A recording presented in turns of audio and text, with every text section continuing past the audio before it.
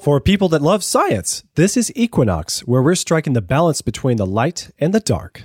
This is episode 7. My name is Joseph Darnell, and I am joined by my good friend, Dr. Robert Carter. Hello, Rob. Hello, Joe, and hello, all our listeners. Thank you so much for tuning in. We have an interesting topic today that's different, getting off of our history of Charles Darwin from the last 2 episodes. We had a good response from some of our listeners that really enjoyed that subject.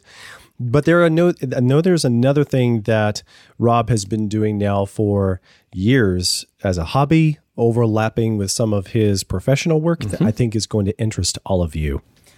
And I thought we would begin by just talking about what's been going on. So, Rob, I'm enjoying my fabulous staycation where my family play video games and actually do some gardening outside and take walks in the neighborhood. How about you? What are you doing? Well, I am an antsy sort of person. I don't sit still very well. And so I'm kind of chomping at the bit to stay outside and to work and to do other things other than just sitting down on my couch and, staring at a computer screen. Yeah, spring is sprung. And there's weeds to pull. There's grass to cut. The bugs are all over the place. I told my son yesterday that, or was it the day before? Anyway, he wants to do some sort of little business, So both of my kids have always wanted to walk dogs in the neighborhood to make some money, or cut grass, or rake leaves. And I said, well, something I would really like to do would be to keep bees. Oh. My son is 10 years old and he's run away with this idea. So he went on YouTube and he's watched all the videos for beekeepers, hive, honey collectors, and he's fallen in love with the idea. So he's already told me which hive we should buy on Amazon. All right. It's a 5-star I'm going to hive. lend you some of my gear. I have been a beekeeper for years. What? Yes. I'm not currently keeping bees because a couple of moves and, things haven't worked out as far as beekeeping goes, but I've got some stuff for you. I had no idea. Oh, yeah. This is happening live on the podcast. And I've explored a lot of the alternate, organic sort of beekeeping technologies, and they don't really work very well. Okay. I'm so new to this. I didn't realize that you could artificially keep bees versus organically keep bees. Oh, yes. In order to keep bees alive, you need to add poison to the hive. What? Because of the varroa mites. That sounds like a really bad tribe in the Old Testament. No, there varroa mites. There are several things that will kill off your bee colony. So there's almost no such thing as organic honey. It almost doesn't exist. Now, there are some beekeepers who are going chemical free. Good for them. But then again, you can't guarantee that those bees are not flying to a non-organic farm. So there's all these little things in there. Beekeeping is fun and it's amazing. And you will get stung. Yes, you will. Really? But not very often. And then you get over it, and then you get used to it, and then you'll get to the point where you're not even wearing gloves or anything, and you're not getting stung. I don't know. I think they're like, here's a new guy. Let's sting him. Yeah, but the bees are really cute, and I think bees are awesome. I've seen more bees in around my house, my property this spring in the last 2 weeks than I think I've seen honeybees or any bee of any kind for 5 years. I don't know how this comes and goes, but I didn't see any honeybees last year at home. So I don't know what's going on. You can find the honeybee hive. How so? Just follow a bee It's home? called making a beeline. That's where the phrase comes from. What? You can look at a bee, and when he leaves a flower and takes off, he's going straight to his hive. Whoa. And you can go, walk, 100 yards that way and wait for another bee. And you just follow the bees, and you can find that hive. It might be a wild hive or it might be someone's backyard hive. Wow. Well, and I'd end up crossing over the river and through the woods and to grandma's house. I've trespassed. Yeah, you can't really trespass, but still, it's cool. At least you say, hey, somewhere on the other side of this fence, there's a beehive somewhere. And sometimes you can find them. We used to live in a house, in the woods. We had 500 acres of woods behind me and about 10 or 15 in front of me. And I didn't own all that, but we were in the middle of it. And there were bees. How many hives were you keeping? The most I ever had was 4. Would you call that beehive hutch thing a single hive? Yeah, I would. But I never had the normal square ones. I started with a top bar hive, and that was really cool because the bees make their own comb. They hang, it looks like a smile. They make their own comb on the bars. But harvesting it is difficult. Because, when you have a regular hive, you get that square frame that comes out, you just cut the top off when all the honey pours out. Dude. Cool. Yeah. But it's not that way in a top bar. You have to squish up all the wax and you get lots of propolis, and the flavor can be really overpoweringly strong. Really? Yeah. Sharp cheddar cheese, like not but pleasant. Sharp honey. Huh. Yeah, not pleasant. It's like, oh, I don't like this. But we did use it. And then I went and I started building some Ware hives, which are also top bar hives, but it's a square. It's not like a trough. It's a square box and you stack up on top of each other. And I was making them and selling them, actually. I made a lot of money selling them, and each one of them had a window in it.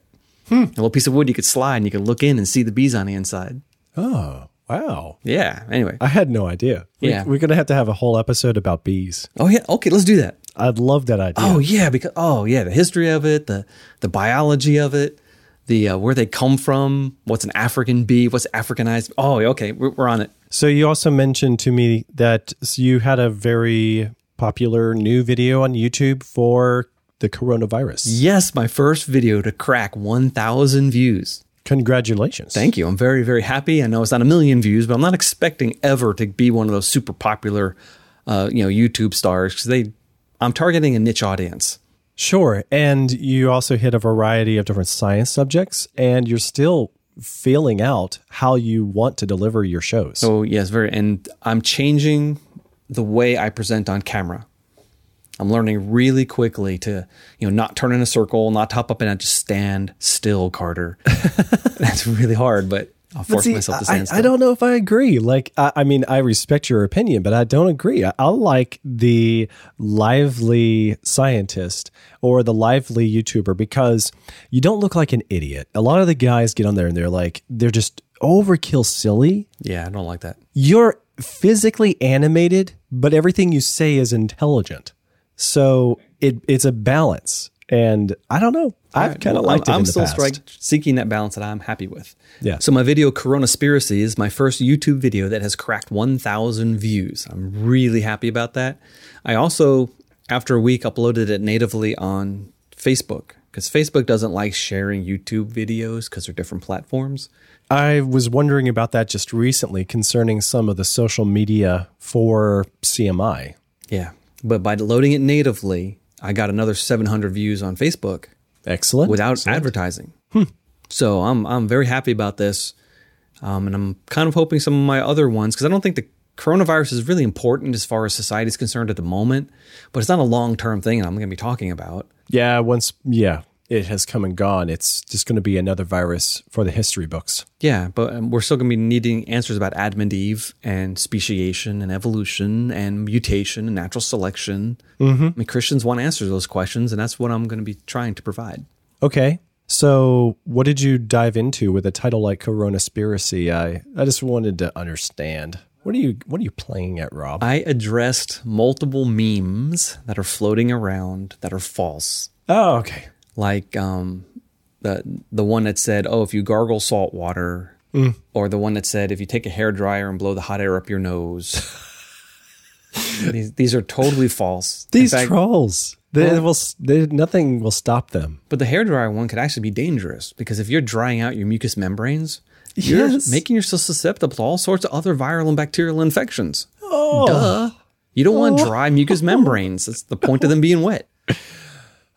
And I addressed, has it been around since before January? A lot of people, oh yeah, we were all sick in November. A whole church went down in December and it wasn't the flu. And so therefore the next claim is, oh, therefore it was coronavirus. No, it's not. None of the genetic data backs up the idea that this is around anywhere in the world before November. But a lot of bugs go around. People get every sick winter for a variety of different things. Exactly. Lots of things. Every fall we get hit by the ragweed. Every summer we get hit by the pollen. Yep.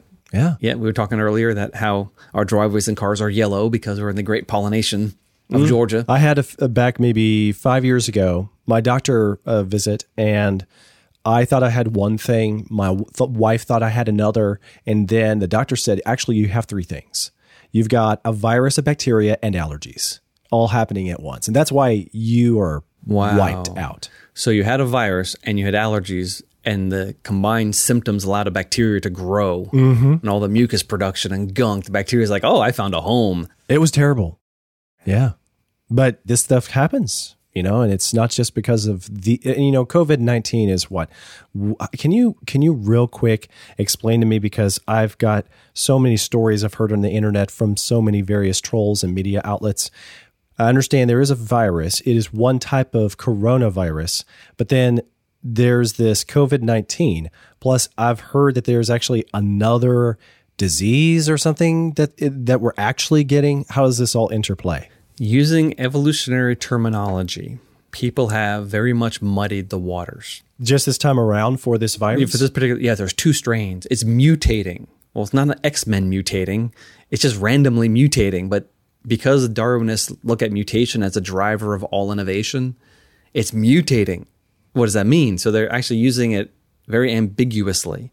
But there's 1 or 2 mutations that separate these 2 supposed strains. And they're genetically distinct. We can tell which one you have, but that's no different than the annual flu season, where every person's essentially getting their own virus and is mutating within them, and they pass it on. And I mean, there's like 20 mutations per year in the flu virus on average. And so this thing is mutating. But so what? Okay, so it's not as clear as I was thinking. Like, there was the coronavirus, and this is one of many, but then this is the one they call COVID-19. But you're saying there's actually 2 strains, not just COVID-19? Well, there's as many strains as you want. I mean, there's 8 major branches in the phylogenetic tree of this brand new virus. Okay. But each branch is 1 or 2 mutations separate. So maybe, let's say you get it, God forbid. Let's say you get it, and you're really sick, and you pass it to your wife, hopefully not, and she gets really sick and she passes it to your kid. Well, at any step in that process, it can mutate. There could be a genetic mutation, a genetic change, and each one of you then would have a different strain. Yeah. Because we can identify it as genetically different. Now, no one would sense. ever call it a genetic strain from the doctor's point of view. It's the same exact thing. It just has some genetic differences because RNA is a really lousy way to store genetic information, and RNA viruses mutate very quickly. Interesting. Does this explain why it's a little bit lengthy in the process of getting a vaccine? One of the problems with mutating viruses is that if the thing that our immune system sees changes, you need a totally different vaccine. But this is not the flu. See, every year the flu recombines with other flus. And so it's H3N2, H1N1, H2N5. Well, each one of those H's and N's is something totally different. And so because there's so many different combinations, you keep on catching the flu every year because now it's a totally different thing. Your immune system doesn't recognize it from the year before. But this is not recombining the coronavirus. It's just mutating. So it looks like the mutation rate is slow enough we will be able to develop a vaccine.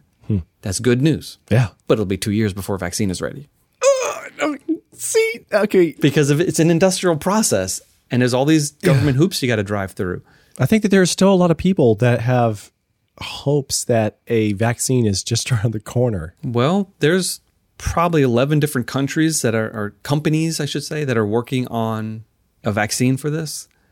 But after they prototype the vaccine, they still have to do animal trials. I heard one group saying they wanted to go straight to people. Yeah. But that supersedes all of the protocols we do in medicine. You don't want to do that. No. And so it takes a long time. And even after you show, look, it's safe for people, you still have to process it industrially and make an assembly line. You can't just walk into a factory and say, okay, we're going to start making coronavirus vaccine today. It's not the way it works. So even if you didn't have to do all the government regulations, it would be at least 6 months after you get one that works. So our best bet is to keep quarantine. That's the best bet, is keep quarantine. Okay. Yep. All right. Well, Rob, let's move on to the thing that is a little bit more interesting and pleasant to discuss. I think that everyone is interested in their family history to some extent, whether it's their extreme past, present, or future. I mean, we are 20 minutes in, and we haven't even told people what the topic of today is. Yeah. Okay. But it is time. Okay. So we are going to talk about family DNA history, the family tree, and the human genome, and getting your genome, what do you call it, written? Sequenced? Coded? Sequenced? Analyzed? Depends. Rob, what is this, and why do people do it nowadays? Wow, that's an open-ended question. So I can talk for about 3 days on that one question right there. See, seeing as how you've studied it for how many years? Oh my. I've been studying my own genealogy since 1988. And this is where a lot of your career and knowledge base, your expertise overlaps with your hobby. Yeah, I took a genetics course at Georgia Tech my sophomore year in the fall, and I was so excited about genetics. And I went home and said, "Hey, Mom, I want to learn where the red hair in the family comes from." Huh. And I mentioned several other things in the family that pop up here and there. And I said, "Do we have any documents or anything?" And she goes, "Oh, do we?" And she brought out a box. Awesome. And that was the beginning. But this is before the internet. And it wasn't so much about computers. the scientific research of the Carter family history. It was actually the history lineages books and papers and things. Yeah, and old pictures and things like that. And so nice. I learned all sorts of amazing things about my family, all the different countries we came from in Europe. And then later on, I went to the National Archives in Atlanta many times. I went to state archives. I went to Mormon reading rooms in Manhattan. Whoa. I was really into it because, they had computers. Or microfilm. I've spent days looking through microfilm at census records. Neat. Yeah, now it's all easy. You go on ancestry.com, you type in a name and boom, you're all finished. Oh man, that would have taken me years. What I can do in a day now. I remember when I originally checked out, 23andMe and Ancestry.com maybe 7 or 8 years ago, that it was already pretty good. But I also felt like I just wasn't ready to take the plunge yet because I noticed that there were a lot of gaps. It looked like it needed more members. It needed more DNA histories. What do you think? Has it kind of come into its own now? Each of those companies has millions of customers. Now, 70% of the customers are of European ancestry. Interesting. So if you're a Pacific Islander or Australian Aboriginal or African American or Native American, you might be out of luck. But they should get on it. They should get on it. Except most of the tribal councils in North America have asked their members to not participate in any genetic study. This overlaps with what we were talking about with ancient DNA. Yeah, exactly. And so Native American ancestry is not easy to figure out. The whole Folksahontas thing from 6 months ago with Elizabeth Warren, when her ancestry came back and she had some Native American ancestry, but it wasn't any more than millions of other Americans have. And it was a big debacle and she's not running for president anymore. But anyway. Right. So then I didn't mean to derail you. You were talking okay. about your family and all the exploration you took over the years, poring over the microfiche. Yes. And then DNA comes on the scene. When did that begin? Well, the human genome I think the draft was 2001, and then it was finalized in 2003. And then the HapMap project kicked in where they looked at not quite 1 million letters and a few thousand people from around the world. For perspective, the 2003 was the year that the original iPod was released. Oh, man. Now I have the 1,000 Genomes project on a spare drive at home. Because don't you want 1,000 genomes on a spare drive? Doesn't everybody? And I have hundreds of Y chromosomes from the Simon's Genome Diversity Project, the Human Genome Diversity Project. What are you doing with them? What do you do with them? Well, I write computer programs. I analyze data. I look for trends. I look for the low-hanging fruit that maybe an evolutionist might not look for. Because there's questions I'm asking that they're not thinking to ask. So I said, okay, I'm going to go and I'm going to ask that question. And it's been a very frustrating experience because the data is not good enough. Like when they did the 1,000 Genomes project, the U.S. government spent a lot of money sequencing 1,000 human genomes. In 2003? No, this is 10 years later. Okay. But they did it to a very low quality. Of course they did. But why? What was the end result? Why? Because they're asking different questions. What they were looking for was big differences amongst people. Are the people who are missing genes, or people who have a duplicated piece of a chromosome or an inversion or something like that? And they did find some of the big gross differences from one person to another. Not many, but they did find some. But because it's low quality data, you cannot use the data to figure something out like the mutation rate, which for me, it was just a snapshot. Question. It wasn't following a history of those genomes. Yeah, but you can use that for a lot of historical analysis because they did people from all around the world. Okay. And you can look at how different they are. You just, when you look at this person has 50 mutations different from that person, you can't trust that number. It could be 30, it could be 100. And so we can't know the mutation rate. Therefore, the whole question of how long does it take to accumulate all the mutations we see in people, we can't answer the question yet. And it's really, really frustrating. I wish they had done 100 high-quality genomes rather than 1,000 low-quality genomes. But that was a decision. But see, now we have other things coming online. The Simon's Genome Diversity Project, they did high-quality DNA for thousands of people. And I've been cranking through that. And when you get to the Y chromosome, which is what I've been doing a lot of studying on, it's a little frustrating there too, because the Y chromosome is 60 million letters long, but only about 10 million of that can we actually sequence accurately. Whoa.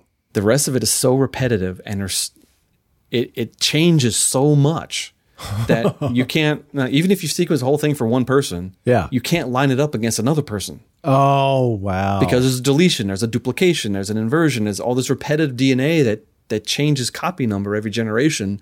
And it's so frustrating. But there's about 10.5 million letters that we trust that don't move around too much. And we can look at from one person to another. Just 10.5 million letters, y'all. That's not much. If you consider that maybe 1 out of 1,000 letters is different. I mean, most of our genome is 100% identical between every person on Earth. So if you're only looking to places that differ 10 million, you might be lucky to get 100,000. In fact, no, the number is about 30,000. There's about 30,000 to 60,000 variants we find amongst people, men specifically around the world on the Y chromosome. And we don't know how long it takes to accumulate that number of mutations. So what did you discover about yourself and your family history? Well, I found out that my mother's mother's mother's mother's mother, Rinske Everts van der Vliet, Rinskje, that's her first name. I can't pronounce it. I was going to say, bless you. Yes. She was Frisian. I knew that from the family history. And 23andMe.com pegged it. They said, this is, I am not just from Holland. I'm from northern Netherlands on the coast up in Frisia. And her mitochondria, which is my mitochondria, because I got it, that was my mother's line there, is H16, which is very rare in Europe. And H is very common. Like 80% of Europeans have an H, but I don't know anything about this group because it's very rare. My dad, though, my grandmother was 100% German. And so going back in time, it's nothing but German people. He has a non-H mitochondria. Now, I didn't get that because you don't get mitochondria from your father, only from your mother. But he had a U. Whoa, that's like hunter-gatherer Europe. That's like pre-modern European Europe. It's like, where on earth did that come from, Dad? Yeah. You're a caveman. Just kidding. All you use out there. Just kidding. It gets better than that, though. Yeah. Because last Thanksgiving, there was a Black Friday special. Cool. Dante Labs said, we will sequence your whole genome. Oh, okay.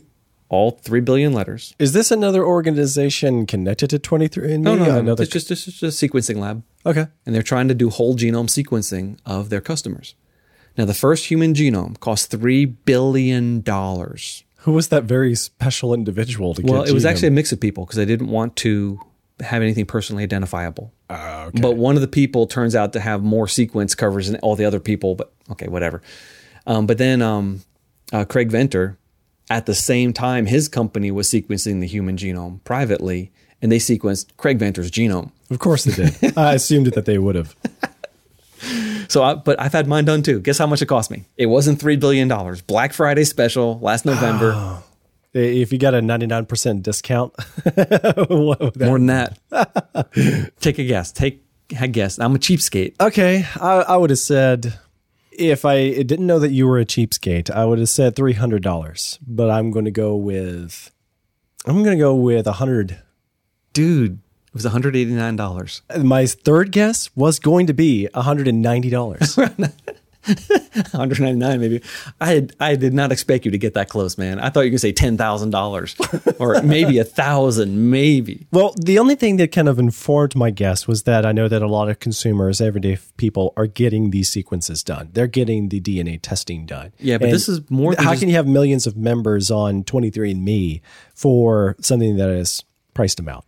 But Ancestry, 23andMe.com, Family Tree DNA, they're only looking at about maybe 900,000 individual letters. Only about. Only about. I had my entire genome sequenced. The whole thing. Now, why would I do that? Deal. It's because... Well, why would they make that discounted offer? That sounds like a lot of work. They're losing money. There's no way they're making money. But as soon as it was done, hey, buy this special report for another $200 and you'll learn about your metabolism and your sports physiology and your allergies. So they're trying to make wondering if you money could get by to that upselling. Yeah, which is fine. And I didn't take any of their bait. But and I knew it aren't was you tempted? coming. Oh, yeah. Except I can do most of the analyses myself anyway, so I don't need them. Oh, I see. Well, it helps to be a scientist. It does. Now, but why would someone want to do this? And the answer is because of medicine. In the future, most of us will have our genomes on file with our doctor's office. And you go to the doctor, he's like, oh, you've got this? Well, I'm going to give you this. Oh, no, I'm not going to give you that. I'm going to give you this other drug because this first one, that doesn't match your genes, but this one does. This has been a long promise, and it's been a long time coming, and we're not there yet. How close do you think we are getting? When the justification for the Human Genome Project, the scientists convinced the government to spend $3 billion, and their justification was, we will cure disease. Yeah. And not a single disease has been cured. They were wrong. One of the reasons they were wrong is because the genome was much more complicated than anyone imagined. It's not just, read this section, make this gene. It's so incredibly complicated, but that'd be a whole nother thing. In fact, I have a article on creation.com called the 4-dimensional genome, and a DVD that we sell called the high-tech cell, similar topic. If you want to get into the complexity of the genome, I would go there. We'll have that in the show notes. Yeah. Okay, so how does this work? Is it mostly computers that are reading and writing and translating all the DNA information, or is this a hands-on process? Because if that's the case, then... It's all automated. It's all robot-driven. It's all computers. Glad to hear it. 23andMe.com and Ancestry, they're not actually sequencing DNA. Because I was going to ask, how accurate can it be? Oh, it's spot on accurate. I mean, 99.99% anyway. But what they do is they take a giant glass slide, it's a couple inches, and they put little teeny dots of DNA on the slide. So a little drop of water with the DNA in it, and it sticks to the glass when it dries. And they take your DNA and they chop it up, and they wash your DNA in little pieces across this glass slide. And because DNA sticks to itself, your DNA will stick to any spot on that slide that's identical to it. And by doing that, they'll take a piece of DNA that's 100% the same, except there's one letter in the middle that some people have an A and some people have a T. And if your DNA sticks there, they say, oh, you have an A at that location. And it changes color, and they just literally, they image it on a computer, and it scans across 900,000 little dots. And all the colored ones say, okay, you have an A there, a T there, a C here, a G there, a T there, an A there, a C there. And they're not sequencing your DNA, but they are looking at, hundreds of thousands of letters. And they pick those letters because some of them are ancestry informative. They tell you what continent you came from. Some of them tell you what your hair color and eye color is. Some of them are health informative. They tell you, if you have the breast cancer gene, or if you're liable to be have atherosclerosis or something like that. I mean, all sorts of things they put on that what's called a SNP chip, and that's the data you get. It's just a long list of individual letters. It doesn't tell you everything. And it's only the ones they pick. So by having my whole genome sequenced, I was able to look at everything else. So anything that any scientist has ever flagged as a problem or benefit, I can now look at that and say, oh, I don't have that letter. I don't have that letter. Oh, I do have that letter. Oh, I better be careful of X if I have that. See, I want to get to that. Okay. My dad also, but before we get there, my dad also took the same journey, it sounds like, that you have. So he poured over the family history books, and he kind of just data that he could get on the Darnell family tree. And a few of our other Darnell relatives really enjoy this stuff too. I'm so glad how our histories have intertwined with some American history, Civil War history. But what I've been wondering about, we'll get to later in the show, is like, how has this revealed some real interesting, complex, seedy family secrets? Before we get to that, I just know that as a whole, my dad did the Ancestry.com, I think it was. You did 23andMe. Do you have an opinion about one being better than the other? Wouldn't it be great if there information was all together, would it make it a better system? More data? They are different, and they do look at different letters. Because I was wondering if like one was a better service to go with than the other. I don't think one is better. Ancestry.com, though, they were around for years before they started doing DNA. So when you take an Ancestry.com test, you are plugged into a community and a communication system that 23andMe doesn't have. At least 5 years ago when I did my test, 23andMe.com, they had better graphics and better scientific explanations of things, which is why I went with them. But their communication system is terrible. At first, it was just, I had all these people I was theoretically related to and no one would communicate with me. It's like, come on. Would you be tempted to use both services? And oh, yeah. Do you get some real benefit for doing that? Oh, yeah. I would do that and Family Tree DNA eventually, just for fun. And a Family Tree DNA is another service? Yeah, totally different service, yeah. It's run out of Israel. Interesting. I think. We'll have links to all of this stuff in the show notes. But a lot of people ask, how accurate is it? Because, you see on Facebook, identical triplets took the same test and they got different results. Yeah. Yeah. Nonsense. Okay. Of course they got some different results because the testing is 99.99%. When you said that all of this was automated by computers, and I know how reliable computers can be, I was thinking that doesn't sound reliable enough. It's extremely reliable, but it's not perfect. And if you're looking at 900,000 letters, you're going to get dozens of them that differ if you take the same test again. That's just the way it is. It's the nature of science. You can't get perfection. And so identical triplets will be different. Just like if you did 3 tests yourself, you wouldn't get exactly the same test. Well, the way that you were describing the plates and putting a little bit of the blood sample on there and doing the spit sample, yeah.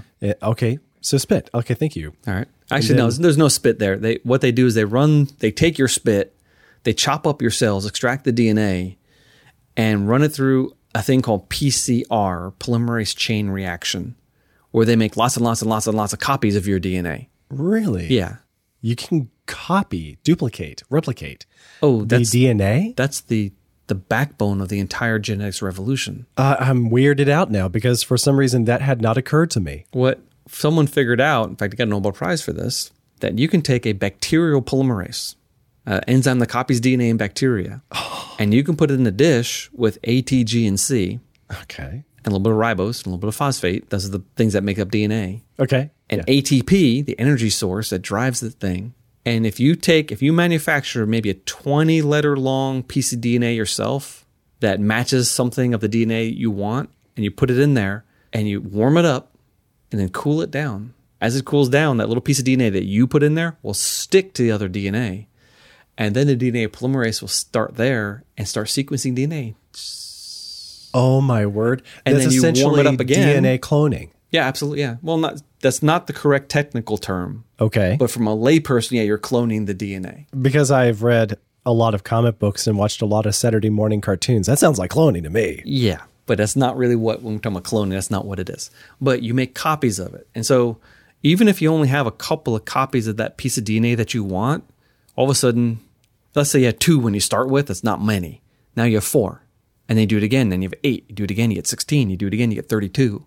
You get this exponential multiplication of your target DNA. And that's what we did when I was in graduate school. That's how we cloned our fluorescent proteins. That's how I got the DNA out of coral and got it into fish and made bright green and bright red fish. Okay, explain that story. And what practical purpose did it serve? Well, when I left, they had taken my green and red gene that I had taken from a coral, and they were trying to get it into a fish near a cancer gene. So when the fish got cancer, the tumor would be green. And when he was cured of cancer, the tumor would no longer be green. Well, that is interesting. It's the only visual gene that we have are the green fluorescent protein families. Now, they weren't successful, but that's what they were doing. So there's lots of practical applications. What we were doing was taking a coral from my coral lab, chopping it up with a razor blade, dropping it into a solution that would extract the RNA, turning the RNA into DNA, and throwing all of that DNA into bacteria. And then we put it in an incubator, and the next morning, I might have a plate with a couple thousand bacteria on it, and 1 or 2 of them will be bright green because they got the gene from the coral into a bacteria. And then we took that and cut out the bacteria and put it in something. There's this fish in Antarctica that doesn't freeze even when it's below freezing. Yeah. He makes a little antifreeze protein. It's a short little protein, but he makes a lot of it. Well, we stole the promoter for that gene and put it next to our green fluorescent protein gene, and then literally took a needle and stuck it into fish eggs. And half the eggs would die, and about half of those would be green that didn't die. And then maybe half of those, the babies would be green, which means that the DNA integrated into the fish genome. Whoa. And then we did the same thing with the red. And then we had one line where we crossed the red and the green and we made pumpkin-colored fish, and they were so beautiful. Really? Those orange fish. Did y'all keep the fish around? Oh, yeah. Anytime a VIP came to campus, they were going through our lab. Every single time. Oh, yes. Wow. Interesting. Oh, but that's off the beaten path. Yeah, it's this whole ancestry thing is wrapped up with DNA technology. They're developing at the same time. The same tools are being used for personal genetics as some genetic engineer can use in his laboratory. So that leads to my next question. How has this led to changes for societies on the whole? What does it mean for the future of the technology, and what are they working on next? Where are they going with this? Oh, you're not going to like this one. No, yeah, I have a feeling. There's a new thing called the nanopore sequencing. What they do is they get a polymerase trapped inside a little teeny microscopic hole in a plate of stainless steel, I think. And if you take millions of those in an array and point a TV camera at it, where each pixel on the TV is looking at one DNA polymerase, well, as it's sequencing DNA, it's actually making the ACs, Gs, and Ts are tagged with fluorescent molecules, and they light up. And so you can watch millions of DNA sequences happen in real time on the fly with a TV camera. And they're talking about making these things like the size of the palm of your hand. And if you put one of those on a subway, it would be sequencing all of the environmental DNA from every rat and every cockroach and every person. It would be sequencing all the cold and flu and coronaviruses. It would be doing personally identifiable information. Oh, hey, Joe got on the subway this morning. Yep, his DNA just came through. Yeah. Because everyone is shedding hair and skin cells constantly. We're leaving a cloud of DNA around us all the time. And the sequencing technology is getting to the point where we can deploy it anywhere, and it's almost instantaneous. Wow. Now, is that a little big brother for you? Yeah, well, but it's coming. I know that this devastates privacy. There's going to be countries that agree to it. And is there any hope of countries that do not? It's too late anyway. Privacy's gone. Yeah. There's no longer anything called a private adoption or secret adoption. Any act of infidelity that resulted in the birth of a child is now open. That was one of the other things about these services, the Ancestry.com. And how do you know what's public and what's not? You get in, you do this, you could get your family into hot water. And then the CIA or the FBI, they subpoena Ancestry.com, say, we need your records, we're looking for this person. They say no, or they say yes. Ooh, wow. So there was a famous case 4 or 5 years ago now, the Golden State Killer, a notoriously bad person in California, killed a bunch of people, and he was never caught. But they had a crime scene sample, and this crime lab worked it up and submitted it to a free website where anyone can load up their DNA. And sure enough, they found this guy's second cousins. Oh. And by doing a simple family tree building thing on maybe Ancestry.com, if you like, they said, it's that guy. There's no one else. It has to be him. So they got a court order, and these detectives followed him around, and he drank a cup of coffee and threw the cup in the trash, and they grabbed the cup and took a swab off the rim where his lips had touched it, and the DNA matched. The Golden State Killer is now behind bars. That was the first time this had ever been done, and now it's becoming routine. We're also able to identify all sorts of people that died that we were never able to identify before. Really? The John Doe and the Jane Doe. Oh, hey, this person now, so now families are like, oh, I finally know what happened to my daughter in 1978. Oh. And they're getting closure. But also, there's a professor, a genetics professor, He wrote an article called 23andme.com gave my parents the gift of divorce. Okay. Okay. As a class project, he decided that he wanted to get his DNA looked at and his parents looked at. And he's going to have this class, examine the data. Okay. And as soon as he did it, someone wrote him a message. Hey, I was adopted. I've been looking for my family all these years. You're my half brother. Oh. Yeah, apparently dad had an extramarital child and mom didn't know. This is going to happen so many times over then. Yeah, and families are readjusting to think anytime anyone sequences any piece of DNA from them, there's a chance that something strange is going to happen. And so these unexpected paternity events are common, probably 1% to 3%. And they're more common in cities than they are in the country, interestingly. And they happen all the time. And so everyone, if you're getting into this, you should be, it's prepared about for the possibilities. I mean, think about it, right? We're all hunkered down because there's 1% to 3% chance we might die from the coronavirus. And look at all the steps we're taking. Well, guess what? You send a sample to Ancestry.com, there's a 1% to 3% chance that you're going to be related to someone you didn't know. And adoptions, there's no way to hide an adoption today. I think that I would want to know. So I've been wondering about this too, because now that my dad has his sequenced and he was able to get the report and it was able to shed some interesting light on the Darnell family tree. Very cool. But then there's that part of me that said, well, this is not my favorite hobby. And now that I have all this information on my dad, I know what it basically says about me. So I don't need to do this. Oh, wait, but there's my mom and her side of the family. And she hasn't done the test and found her results. Maybe she does, maybe she doesn't. But I kind of want to know about myself. And I would have to do the test for myself to find that out. So do it. See, I waited a long time. I mean, even though I should have been one of the people who first did it, no, I waited because I was worried about privacy. I was worried that there were going to be, identifiable marks in some people and not other people. And it turned out to not be true. We're all mutts. We're all a giant mixture.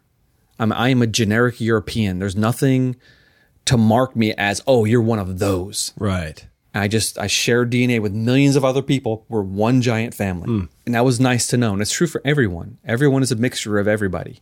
You got millions of ancestors and you have millions of relatives in the world today. So the privacy thing, in that sense, I waited until lots of people had taken it and no curveballs were being found. And that's when I did it. And yeah, do it, man.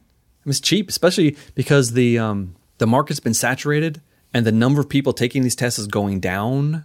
Yeah, I want to see if I can find a discount. The tests are getting cheaper because the companies are getting desperate. So, my birthday is coming up, so hey, I could see you doing this.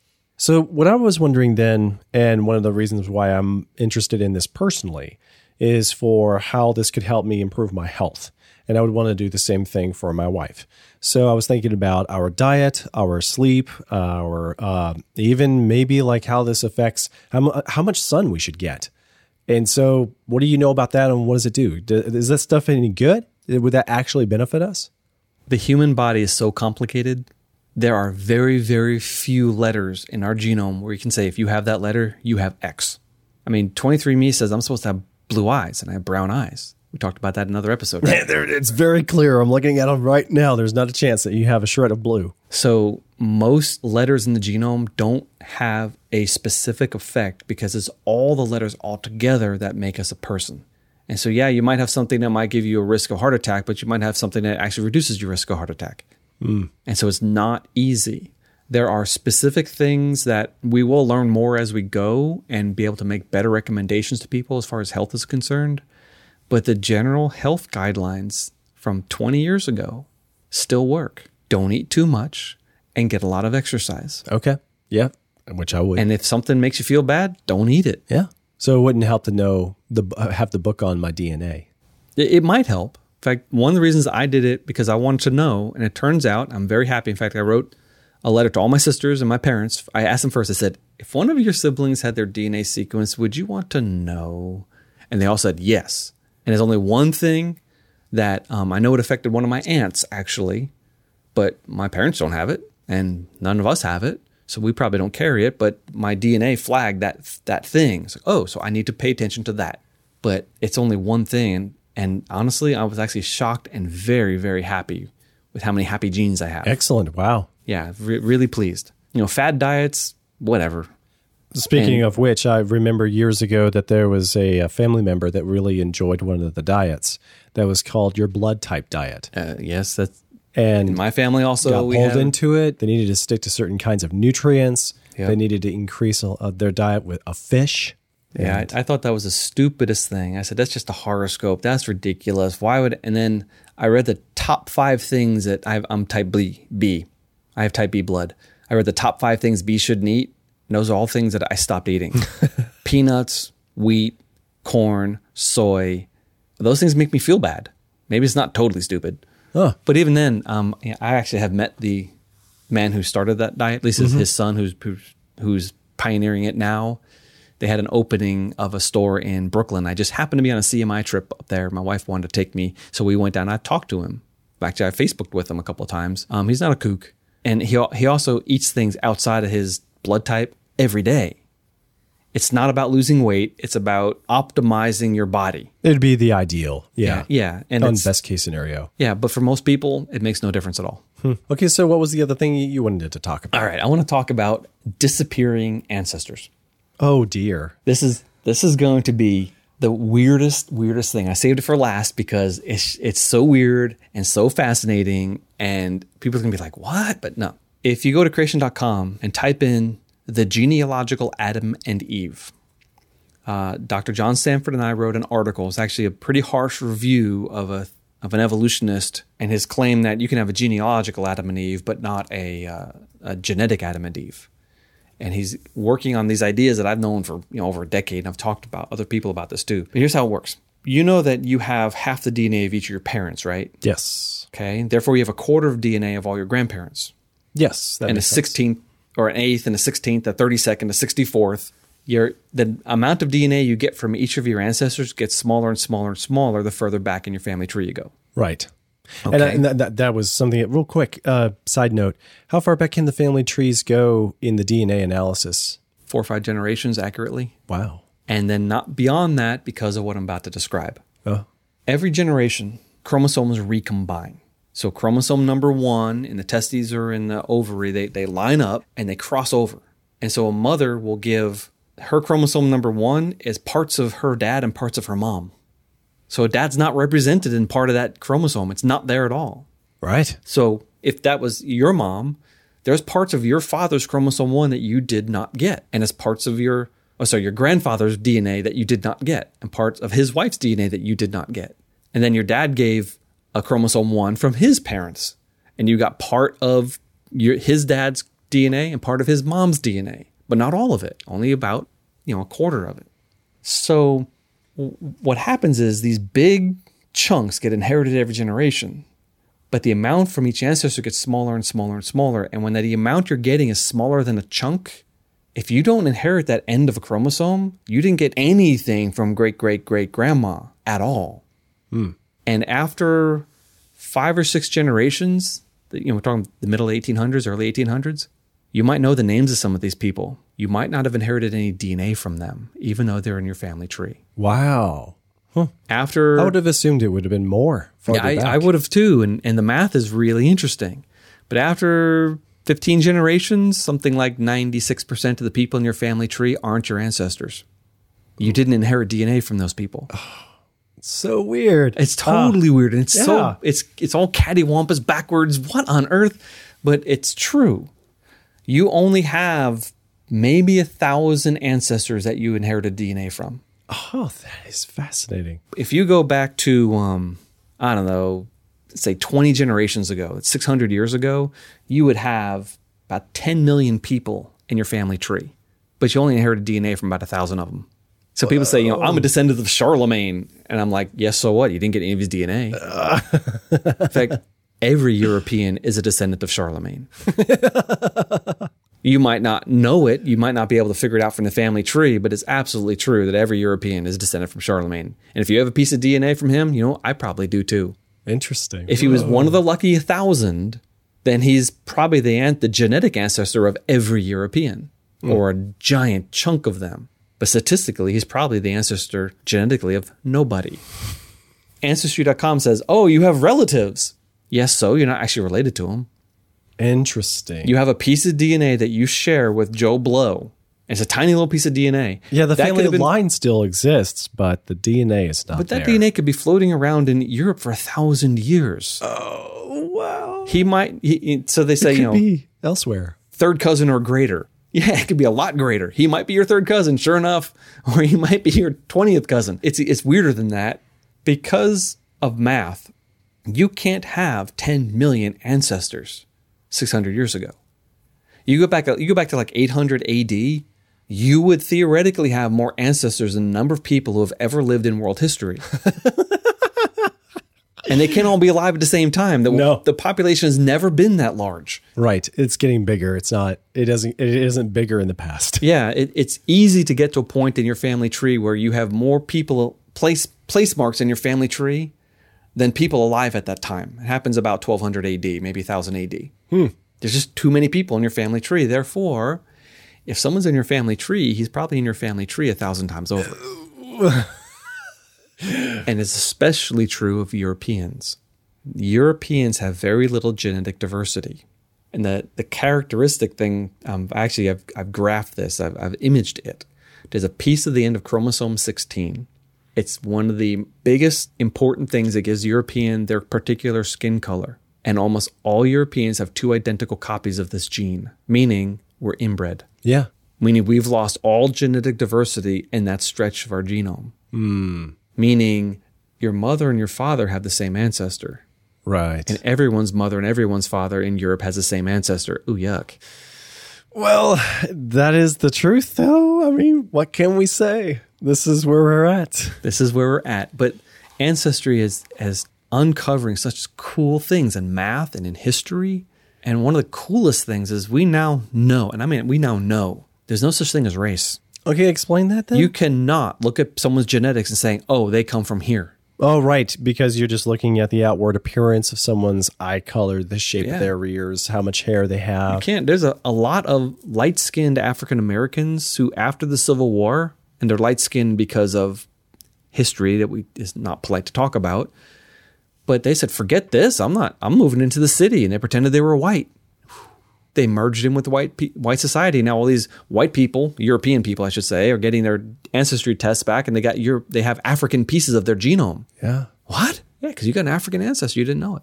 Interesting. There was a man who was a mulatto slave in Copenhagen, and he wanted to be free, and they said, no, you're a slave. So he jumps on a ship and went to Iceland and disappears. In fact, no one even knew he went to Iceland. But now that the Icelanders have gotten into genetics in such a huge way, there's hundreds of people in Iceland who have African pieces of DNA, and they've actually managed to reconstitute half of that man's genome from the little pieces in his descendants. Whoa. There's my Y chromosome.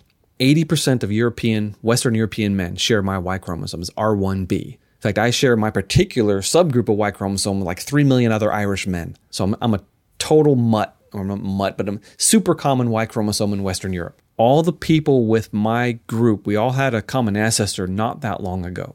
It's not an ancient group. It's actually a pretty young group.